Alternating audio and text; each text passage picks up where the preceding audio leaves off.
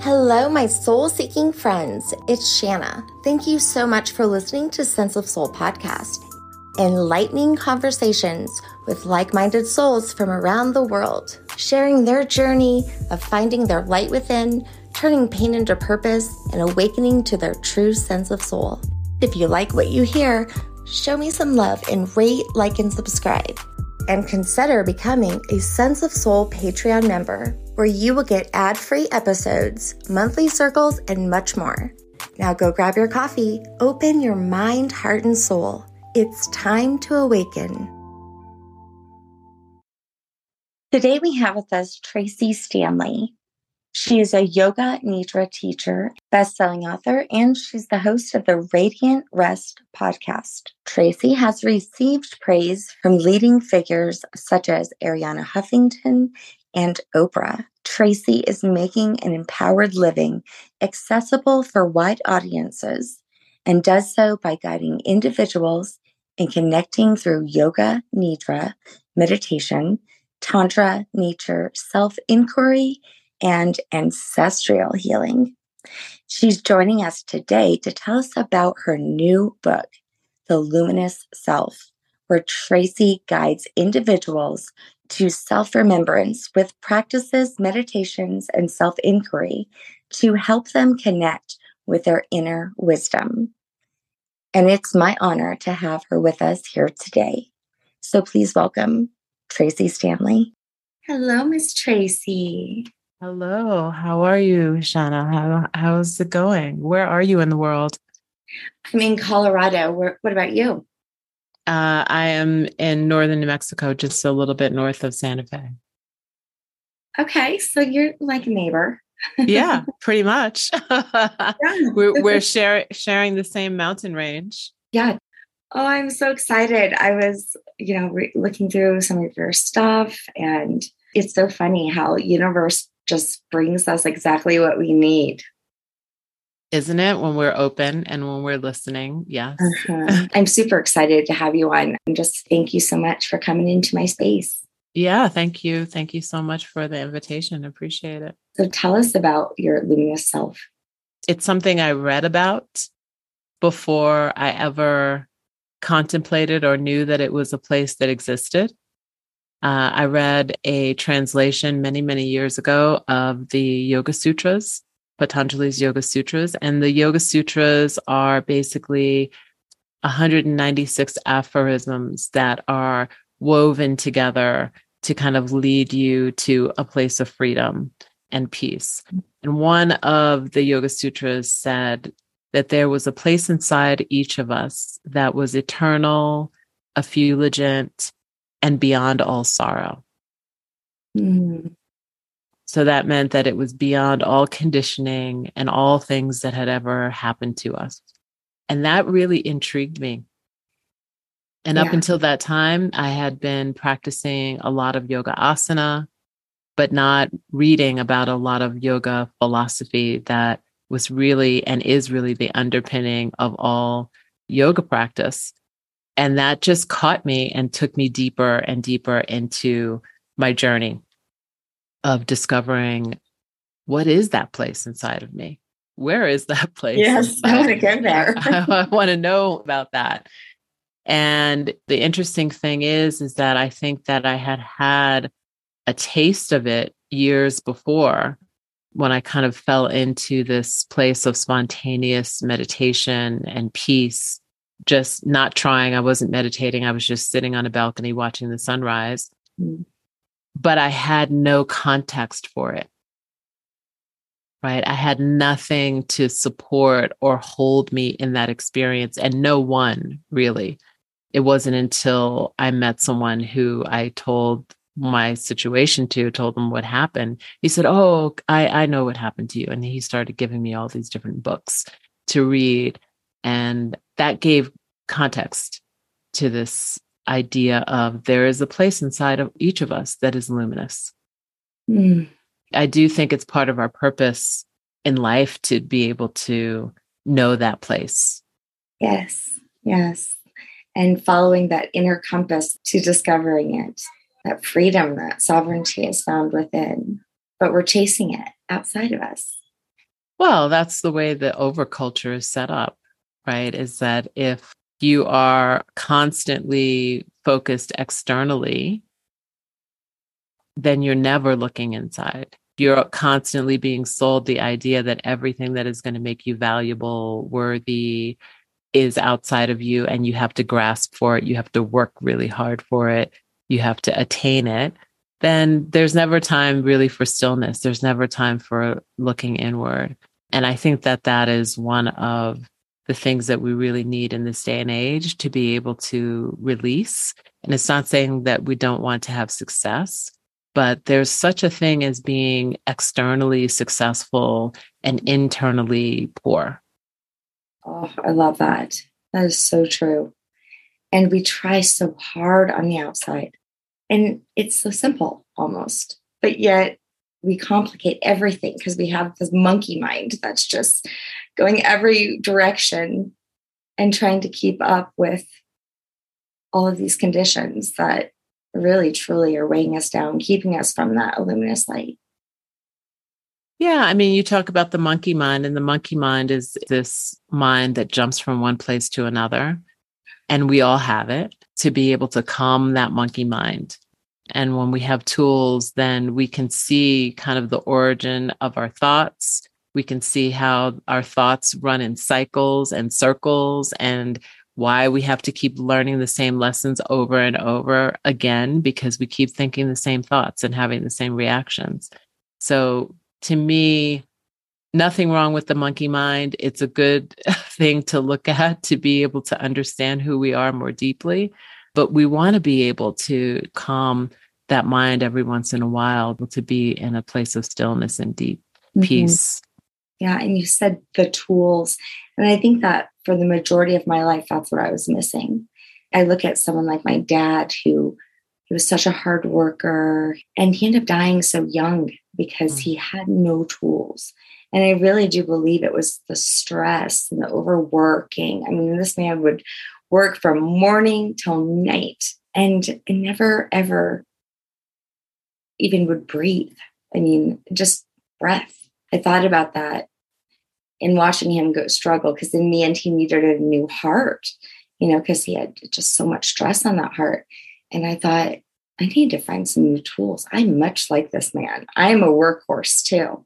And I have 4 kids, and I push myself. And even now I do, and I have to make myself, slow down.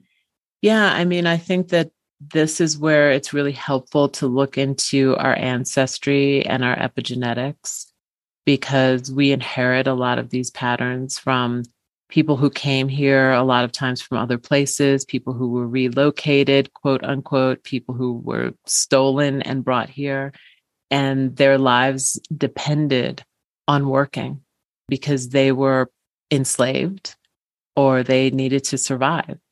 And so a lot of times it's hard to put that down when the conditions have changed.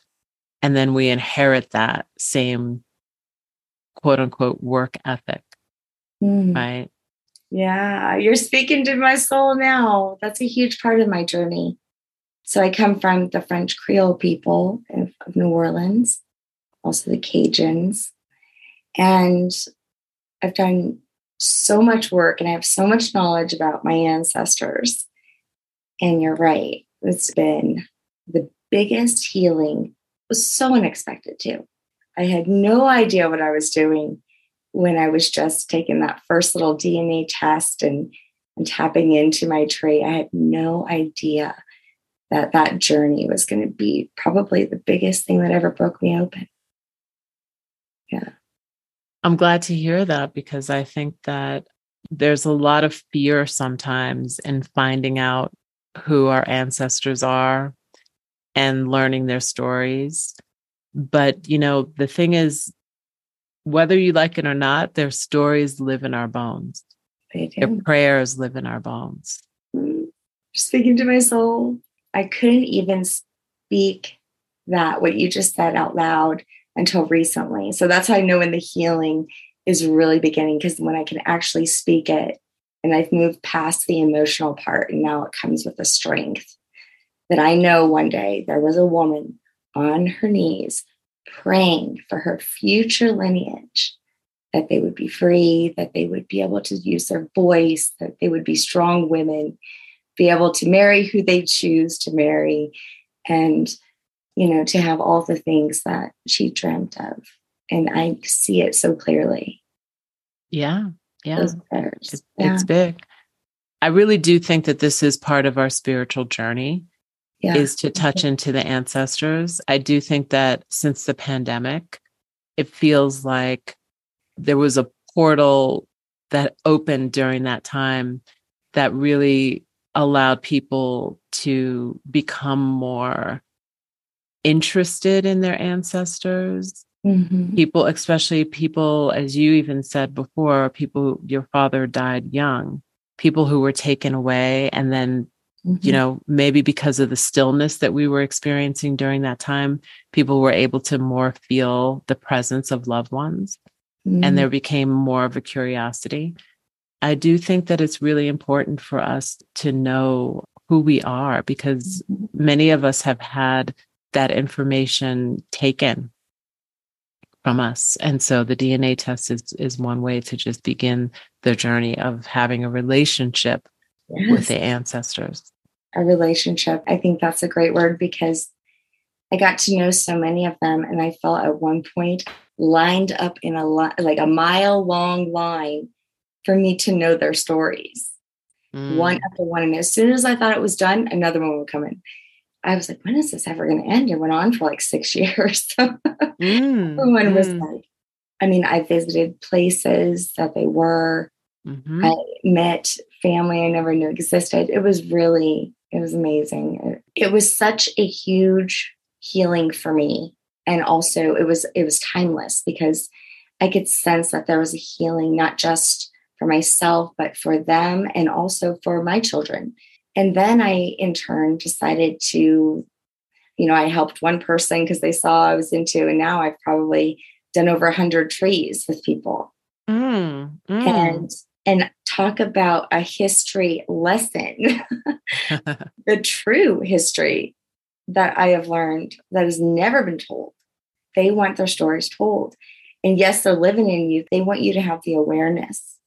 And I think that that's kind of what I think you were saying, like in that time during COVID, it's like we became very conscious because everything kind of stood still. And that's right. It was this space that kind of like you were saying that you created in yourself. Mm-hmm. Yeah, I think collectively we were all in a global sadhana of stillness, of the uncertainty of the future, which we can also say is the liminal, right? And that liminal space is a portal. That liminal space is scary. It feels like it's empty, but it's also full of potential. And so I think depending on what it was that people were choosing to do during that time of liminality, a lot of people went into nature. A lot of people decided to rest. Some people were binging on Netflix. No judgment on any of that, right? Because it could have been a combination of all of those things. But I think in the times of really connecting to the uncertainty, connecting to the liminal space, there was a lot of inquiry that maybe happened with people. And we got a little bit deeper and a little bit more awake during that time. So I'm really touched by just hearing your story, because what I saw in my mind when you talked about this mile-long line of people whose stories you heard was you kind of in the middle and then another line in front of you, right? It's like we are the future ancestors. We're the ones who are the bridge between the past and the future. And we have to step up into that space to be able to try to create as much as we can a more conscious and better world, and forgetting the history of who we are and having that taken away from us also.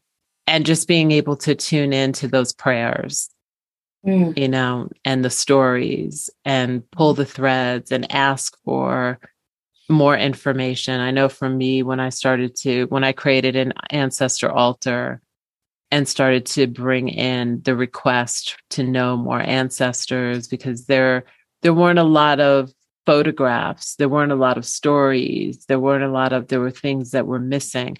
And literally the moment that I did that, it was like 2 days later, I got a phone call from someone who I didn't know existed and found out that there was a whole branch of my family that I didn't know about that were thriving and had stories and had photographs. Me too. I love that. Yeah.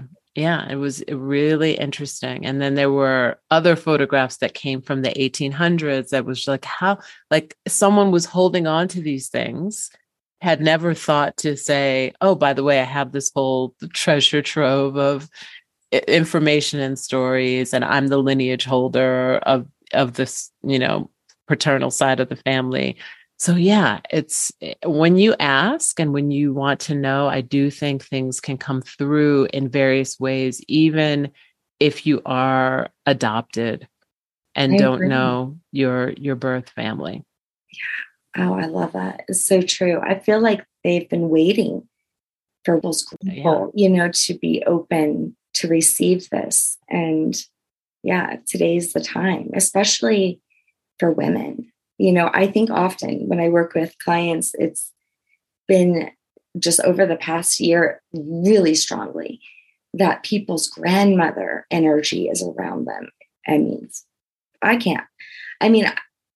It's been such a regular thing with my clients, whether it's in meditations or in a Reiki session or in dreams.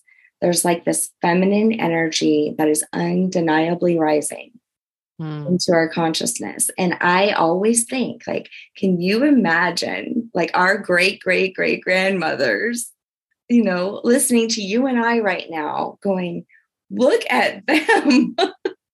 I'm sure right? They are. I have no doubt about that. Yeah, it gives me, I have goosebumps all over because women are getting to speak out and be respected and have a voice of power and not just treated as less than. Well, I mean, there's still so much work to do. There's so much work to do for all peoples to be able to have that voice and to have that platform. So we just have to keep shining a light and keep standing up. Mm-hmm. Yeah. There's just so many powerful women I come by and I always get so excited. In fact, I just said last night, I was like, man, I've talked to some amazing men lately. And I was like, I need a powerful woman. I saw your name. I'm like, yes, I've been waiting for this. The universe is sending me and also our listeners exactly what we need. And there's a lot of women who listen to this podcast who often come to me and say, I'm trying to, stay calm and I'm not trying to be stressed. And during this time, it's very overwhelming. Even if I try to stay away from the news, I can still feel the heaviness. There's a lot of empathic people who, even if they try to stay away, from all of it, they sense the weight of the world. And again, tools. But what is your suggestion? Because there's a lot going on. It's kind of a shit show out there. Yeah, there's a lot going on. I think it's really important to stay informed. And I think that when you have a devoted spiritual practice that is something that anchors you, it allows you to be in the world and also at the same time have a different perspective of what's happening in the world so that it allows you to have the discernment to know when to move into right action and to be able to then recede when you need to nourish yourself, which we all need to nourish ourselves, is to be able to listen to the messages like, okay, it's time to nourish yourself. Have the courage to be able to do it, right? Because a lot of times there's all these pulls, like we were talking about from the external world. And then be in practices, and those practices may be different for each of us, but to be in practices that remind you that there's a place within you that is always at rest. There's a place within you that's always peaceful, and that is a well that you can pull from when you come back into the world. But if you don't have that as a foundation, it's very hard to stay anchored and grounded and discerning. And so for me, those practices that I lean on every day are practices of Yoga Nidra, which Yoga Nidra translates to the yoga of conscious sleep or the yoga of awakened sleep, or there's so many different ways to think about this kind of sleep. But it is this practice that connects you to that part of you that was there before you had a name and will be there when you no longer have a body. And that's the knowing that I feel like gives us a different way to move in the world, even amongst all of the things that are happening. It allows us to just be able to have the discernment to see when and how to act and speak to try to make change and make a difference in the world while not depleting ourselves. And there's no fear in that space, because that's really truly what it is the fear that anchors itself to you. And when you go into that space, you're free from that, because it is such a peaceful place within yourself. It's like that oasis, that you can, kind of escape to. But I love what you said. I feel like besides awareness, my number 2 most important thing is discernment. Just the gift to discern and trust your inner self. Your body will tell you 100%. This has never been taught to people. I should have been taught this as a child, but my mom was never taught that as a child. My dad was never taught that as a child. Yeah, discernment is really big. And I think that it requires a lot. It requires a lot for us to be able to understand how our mind works, why our mind works the way it does, how sometimes we see what we want to see and hear what we want to hear. And it really requires, for me, at least in my journey, discernment requires constant self-inquiry, constant reflection. It requires being in a community and a cohort of people who we can compare notes and we can talk about experiences. And I can also be in relationship with people who have a differing opinion than what I do, so that we can converse and talk about different ways of seeing the world. I think that's also very important. So building discernment, I feel like it's not something that comes overnight. At least for me, it hasn't come overnight. It's definitely something that is a practice. And it's a practice of not sleepwalking through life, but being able to be awake and aware in this way that you're constantly inquiring within yourself. Yeah, I see it as like a superpower. I do. I think it's like something that's magical within us, that once you connect to it, it becomes like your go-to. Even if it's not true to you, it's true to me, and I can feel it within me that it's true. And when I sit with the truth, I feel good and I feel aligned, and there's no resistance. And it just is. And it's my experience, and it can't be taken from me. People can have all the knowledge in the world, but until you can actually understand and use that knowledge, then it's wisdom, right? And that, I think, discernment, that is exactly what I just recently was discovering. I was like, discernment is like connecting with inner wisdom. Yeah, that's what I hear you saying, is that you're taught. What I feel what comes up when you're talking about this is this idea of inner knowing, right? Yeah. And that the spiritual teachings do say that there's a place within us that knows and knows that it knows. Yeah. And so if we can connect to that place, because there's a lot of, we have to catch ourselves when we start spiritually bypassing. We have to catch ourselves when we want the easiest route for us to take, as opposed to leaning into this discomfort, which a lot of times discomfort is the portal to kind of tuning into that discernment or inner wisdom. And so I do think that that is one of the benefits of spiritual practice, is that your inner wisdom starts to become louder, and then we have to learn to trust it. In the trusting, to me, the early days of trusting was like, oh, let me test this out.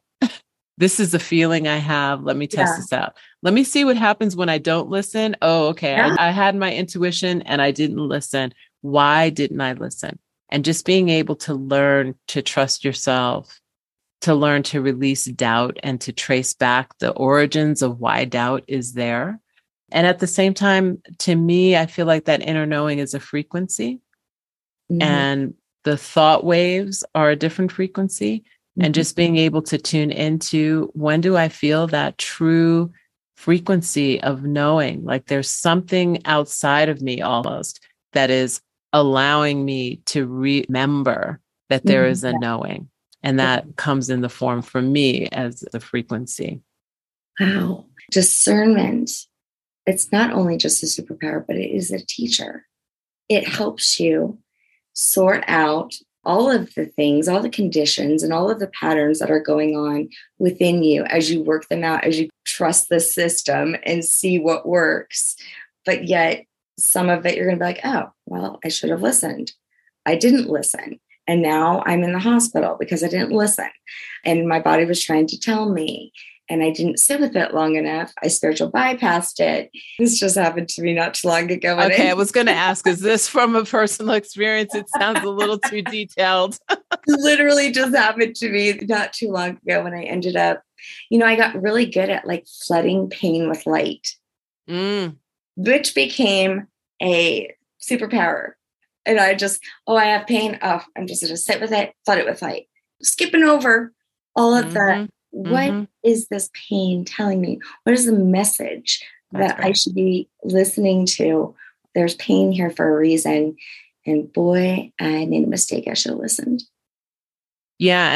And the other question, the other inquiry that I just kind of heard was, why am I trying to surpass this pain? Why am I trying to use my spiritual gifts of bringing light in to surpass this pain? To what end?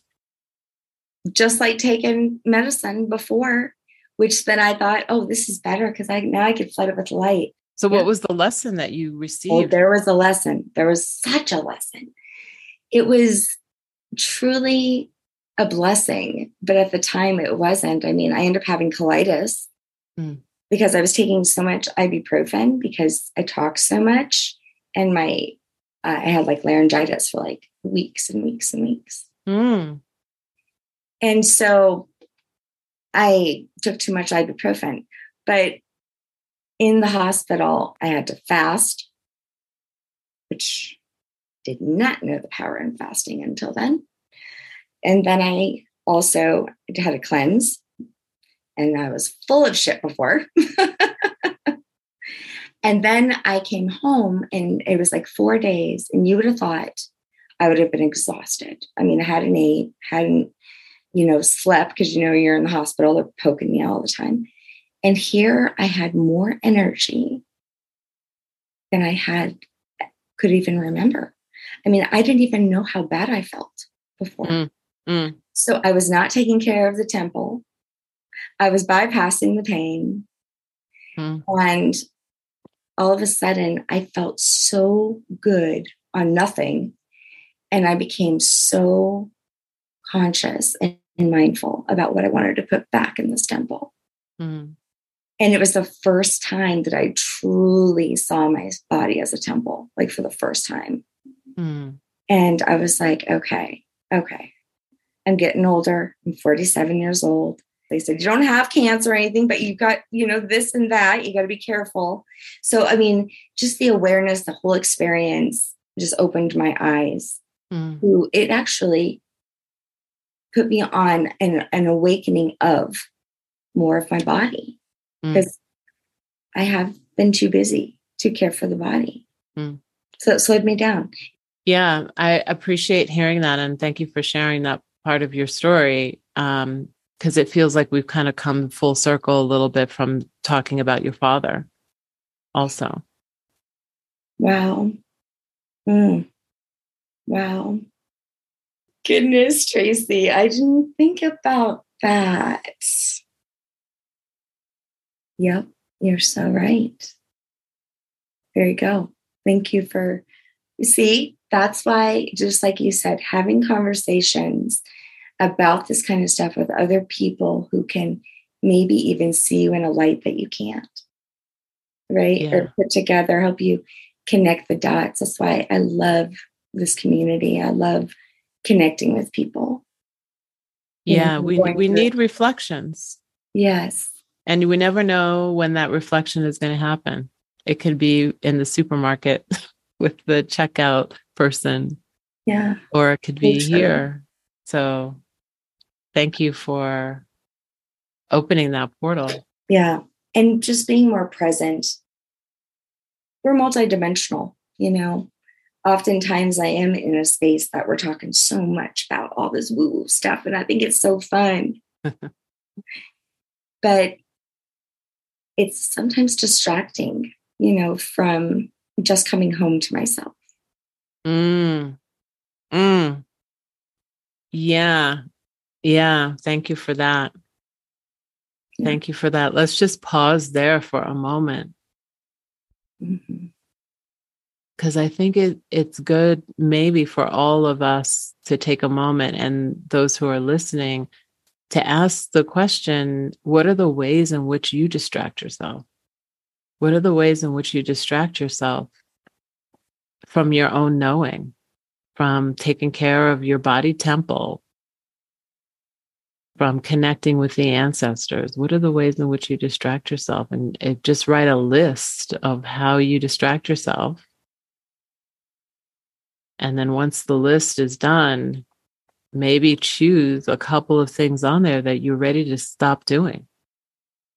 Because if we're not moving towards things that are life affirming, and we are working and moving in a way that is actually extracting in the distraction, it really takes our life energy.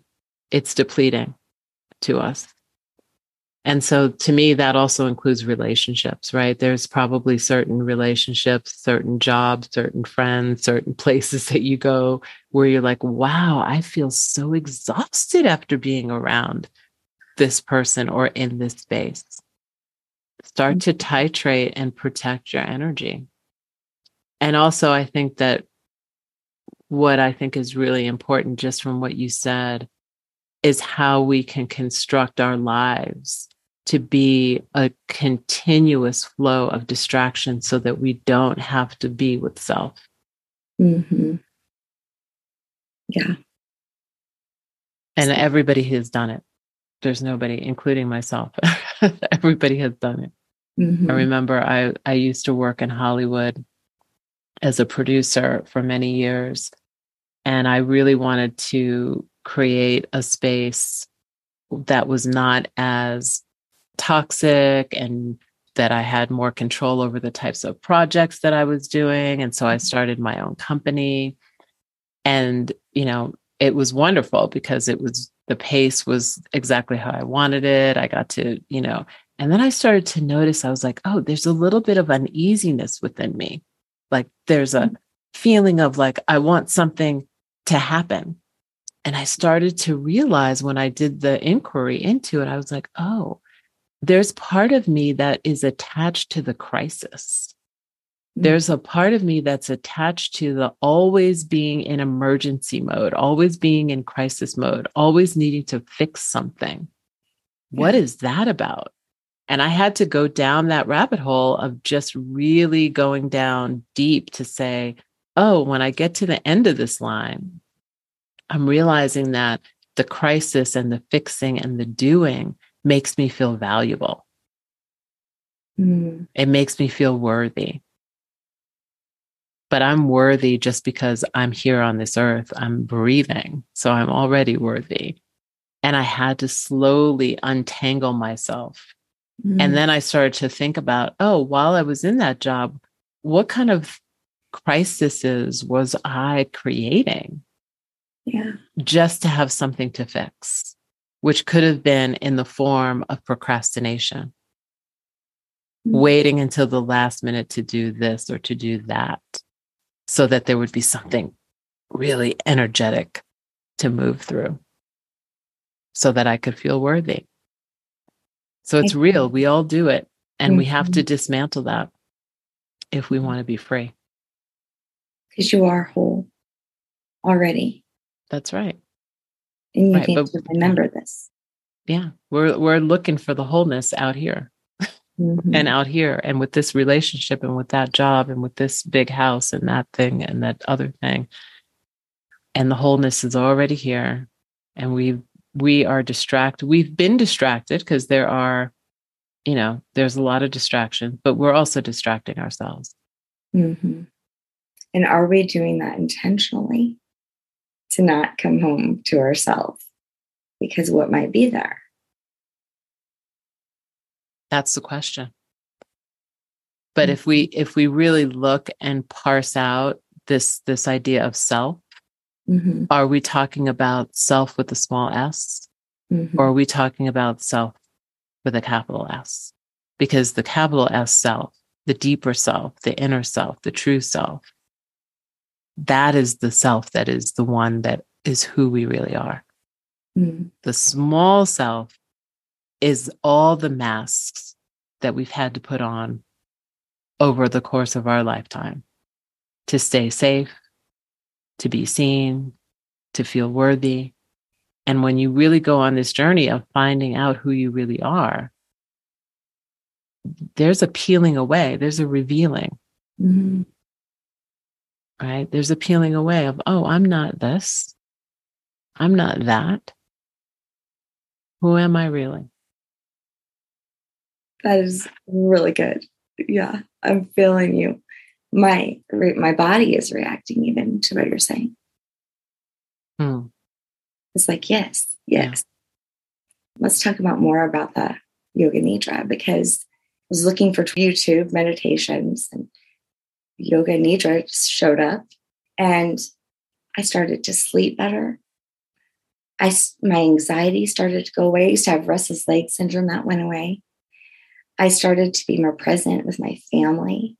I started to hear things I'd never heard before, see things I'd never seen, and I'd walk past it a million times. Mm-hmm. Yeah, it changed my life. Yeah. Yeah. Yoga Nidra is the practice that awakens you to your life while you're sleeping. Mm-hmm. That it is a very magical practice. And it's also based in science. Mm-hmm. So it's, this practice is people love the practice because they can do the practice lying down. The practice is generally guided by someone else. And sometimes if you've been doing it for a long time, you can start to self-guide, but generally it's guided by a person. And that person is guiding you through a technique of systematic deep relaxation through the body. So there's like a rotation of consciousness that goes through the body to help you to relax and soften different parts of the body. And as you go through that, you start to, first of all, notice things that you never noticed about your own body before. And then you will probably be directed to some kind of diaphragmatic breathing, right? Where you're just observing the navel rising and falling. And that diaphragmatic breathing helps to drop you into a parasympathetic nervous system response, which helps the body to soften and sink into the earth. And when the body softens and sinks a little bit into the support beneath it, there's this sense of unconditionally holding. It's like you get to feel that you are held. You get to feel that you are held. And then there are many, many different techniques in Yoga Nidra, from counting backwards and allowing yourself to stay awake and aware as you count backwards, let's say from 27 all the way to 0, just being able to find a sacred abode within you, a place that feels safe, whether you are drawing circles of protection around the body for that safety, or you find a place that is in you, or a memory that you have of a place that feels safe. And so this practice really brings you from the place of beta, this brainwave state of beta, which, like right now, maybe we're in low beta. Those people who are listening maybe are in low beta. Hopefully you're sitting back, relaxed, listening to this. And maybe we're a little bit more in high beta because we're asking questions and answering and kind of staying really present. And at the same time, we want to be able to move ourselves into this alpha brainwave state. And so the moment we close our eyes or we soften our gaze, we start to bring our awareness inward. And Yoga Nidra is this practice of pratyahara, which is known as withdrawal of the senses. So we're withdrawing our sense of sound. We're withdrawing our sense of smell, our sense of sight, our sense of touch. And we're drawing that inward. And as Swami Veda Bharati gives this definition of pratyahara as withdrawal of the senses so that we can re-assimilate into our true nature. That's beautiful. So it's exactly what we've been talking about. Instead of having our awareness external, we're training ourselves to practice bringing all of our awareness inward and then become acquainted with the inner landscape of what's going on, right? Because if we think about, especially these practices and teachings of Tantra, tell us that our body is a microcosm of the macro, that there is a universe within our body. There is the sun, there is a moon, there is the ocean, there are all the elements that are here. And yet we don't know that. We don't learn that. We don't experience that until we start to bring our awareness inward. And so when you talk about this idea of, I started to notice things that I'd walked past many times before and never seen, this is not unusual of what happens with Yoga Nidra practice, because you become so attuned and so awake in the inner world that when you come back into the outer world, you are more awake and more conscious. And so the idea with Yoga Nidra is that you are able to kind of float in that space in between. So we talked about that liminal space earlier, is that in Yoga Nidra, you are floating in that space between being awake and being asleep, right? And even though you may hear your own body snoring, the body itself may completely fall asleep, consciousness is awake and aware. And that's a different kind of wakefulness, but it's the wakefulness that we need in this lifetime right now. So thank you for asking about Yoga Nidra, because it is a powerful tool. It's a powerful practice. It's done in a supine position. And I will guarantee that anyone who practices Yoga Nidra, let's say 7 days in a row, and maybe does some journaling afterwards or in the morning when they wake up, because a lot of times when we first start, we fall asleep, which is totally fine to fall asleep in the beginning. But if you practice that for 7 days in a row, you will see a shift. You will see a shift. And then hopefully that will be the shift that encourages you to start to weave it, bring that practice into your daily life. And there's many different benefits for your creativity, for your sleep, for your feeling rested, and also just for your spiritual life. So, yeah. I loved it so much that I wanted to do it in the morning, before my kids woke up.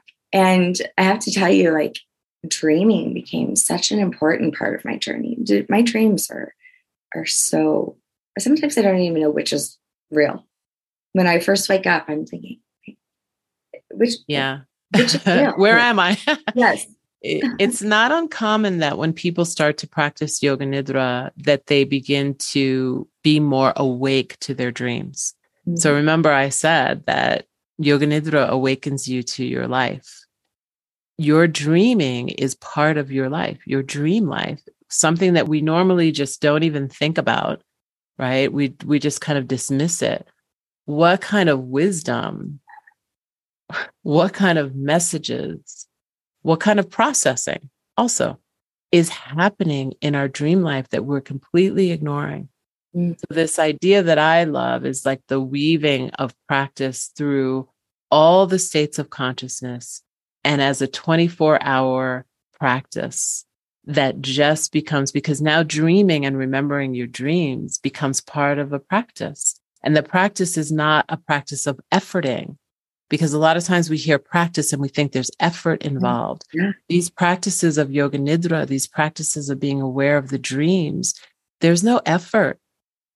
These are practices of rest and receiving. And those practices of rest and receiving are the most nurturing and I feel like the most healing that I have experienced. Yeah, for your mind, body, and soul. And, what's interesting is my mama I'm from Louisiana, we have mamas. My mama, she had Alzheimer's. Her mom had Alzheimer's. So, and I have an aunt who's starting to show signs of dementia anyways. So for some reason in my mind, I said, oh, it's so genetic and we're all going to have it. And I had someone on in this doctor, he said, it's less than 5% genetic Alzheimer's. As soon as he said that, I was like, what? Like, I just thought you were going to tell me 95% and I was shit out of luck. But no. And he said, one of the number one reasons is sleep. People absolutely. Sleep. Yeah. This is where the brain gets to release the toxins physiologically. Yeah. It's so important. And really yoga nidra practice can take 10 to 15 minutes a day. This isn't like some extravagant, thing that you need to do. It can be. You can, the more you fall in love with it, the more you might create a rest nest and a special place to do it and have all the things. But this practice is a practice that is accessible for everyone to do. Mm-hmm. And really, I truly believe everyone should be doing it. It's almost like it helps train your body to relax. It's, just like any muscle memory thing that you're training yourself to do. Here in America, or maybe all over the world, we're so busy and so used to go, that it's almost like we have to retrain ourselves just to relax. Well, we do. And there are also reasons why for some people relaxing doesn't feel safe. So if there's trauma, or if there is this information in our epigenetics that tells us that it's not safe to rest. Right. And I do believe that when we embark on this journey of either of intentional rest practice or yoga nidra practice, this is part of the inquiry, right? Mm-hmm. We get to inquire like, oh, here's this thing that is keeping me from actually resting. Mm-hmm. And so maybe I need to go and get extra support from a mentor or from a coach or from a therapist to be able to start to weave ourselves through the journey and start to unravel some of these things. And so that's where a rest coach can be really important, or a therapist can be important to be able to help you to release the layers that are covering anxiety or the fear or the trauma. Mm-hmm. And then creating space when you do that self-inquiry and you find that and you become aware of it and you release it. Now you have space to connect with that inner wisdom, because that's one thing I've noticed in my journey and just talking to many people and also coaching people. They want to skip right to the wisdom. Well, who wouldn't, right? Right to the superpowers. And it's like, but there's all these things. Like, why haven't you been able to connect with it already? Like, that's the part that you need to work on first. Well, that's, you said a very vital and important word, space. These practices create spaciousness. Mm-hmm. They create spaciousness. And in that spaciousness, that is where you can touch these things like the inner wisdom, the true self. Mm-hmm. And I think that anybody that I have met that's come to me to learn how to rest, or to learn to teach others how to rest or practice yoga nidra, they feel a lack of spaciousness in the beginning. Like, oh, I don't have time. I don't have this. I don't have that. I can't let go. Mm-hmm. And the more that practice starts to become a part of their life and they realize that it's effortless, mm-hmm. there's a spaciousness that starts to happen. And I start to see not only a spaciousness within them, even how they speak or how they hold their body or how they relate to their family or their children, that they're also with that spaciousness comes an expansion. Mm-hmm. There you go. And that expansion is easeful. It's all of a sudden, oh, this thing that I've been wanting to do just kind of showed up. Mm-hmm. And it's easeful. This other thing that I've been wanting to write, I've have time for it now. Mm-hmm. And then everybody in the house, this is why this is so important, is because when our nervous system is regulated, we can regulate the nervous system of the whole household. And when we're practicing and people start to see, oh, she's doing this thing where she's laying down in the middle of the afternoon and listening to a recording. But what I'm noticing is she has more patience. Mm-hmm. He has more grace. They have more inspiration and energy. Mm. What is it that you're doing? And then it becomes like, oh, I want to do this. And then the next thing I get is emails from people saying, oh, my whole family is doing the resting. Everybody is and you learn to kind of create sacred boundaries around your space. Because you want to keep it this way. You become very protective of this. You're like, this feels so good. I got to protect it. Yeah. And then, but by doing that, you also teach your kids and the people in your house to ask for what they need to hold their sacred space to heal. So your house then becomes a healing space. It's so true. It lets go of this chaotic energy. It becomes a space of healing, a space of refuge, which is what a home should be. Everything you're saying is so true. You're putting the words to my experience. Thank you. Mm. And when you mentioned the word expansion, I also thought that expansion, that it doesn't fit in a box. In fact, it flattens that box that you were in. And if we want to think about this as the box or the body as the box, the temple that you talked about earlier, mm-hmm. the energy and the light, that same light that you were focusing, mm-hmm. that light becomes something that you're aware of that's inside of you already. Mm-hmm. And it starts to move to fill the body and to move to the space outside of the body. Mm-hmm. So the expansion is this expansion of frequency, of light, of beauty, of inspiration, of creativity that is just everywhere around your body. And it's almost as though when you walk through the world, other people can feel that. Mm-hmm. And I'm sure that's why you have so many people that listen to your podcast and are interested to hear your thoughts and to hear your conversations with people, because you're emanating from the experience of your practice. Mm-hmm. I had to share it because I said, shoot, if I can do this, anybody can do this. Well, you are such a blessing, Tracy. I feel so relaxed. You have such calming energy. It's very, very calming to me. Hopefully this will continue. You never know what the day will bring. But I know that I do have a luminous space within me too that I can always retreat to. Thank you. Thank you. And this is the whole subject of my new book, The Luminous Self, that comes out in October. So hopefully we'll get you a copy of that, and maybe there'll be some extra practices in there that can support. Yes, I would love that.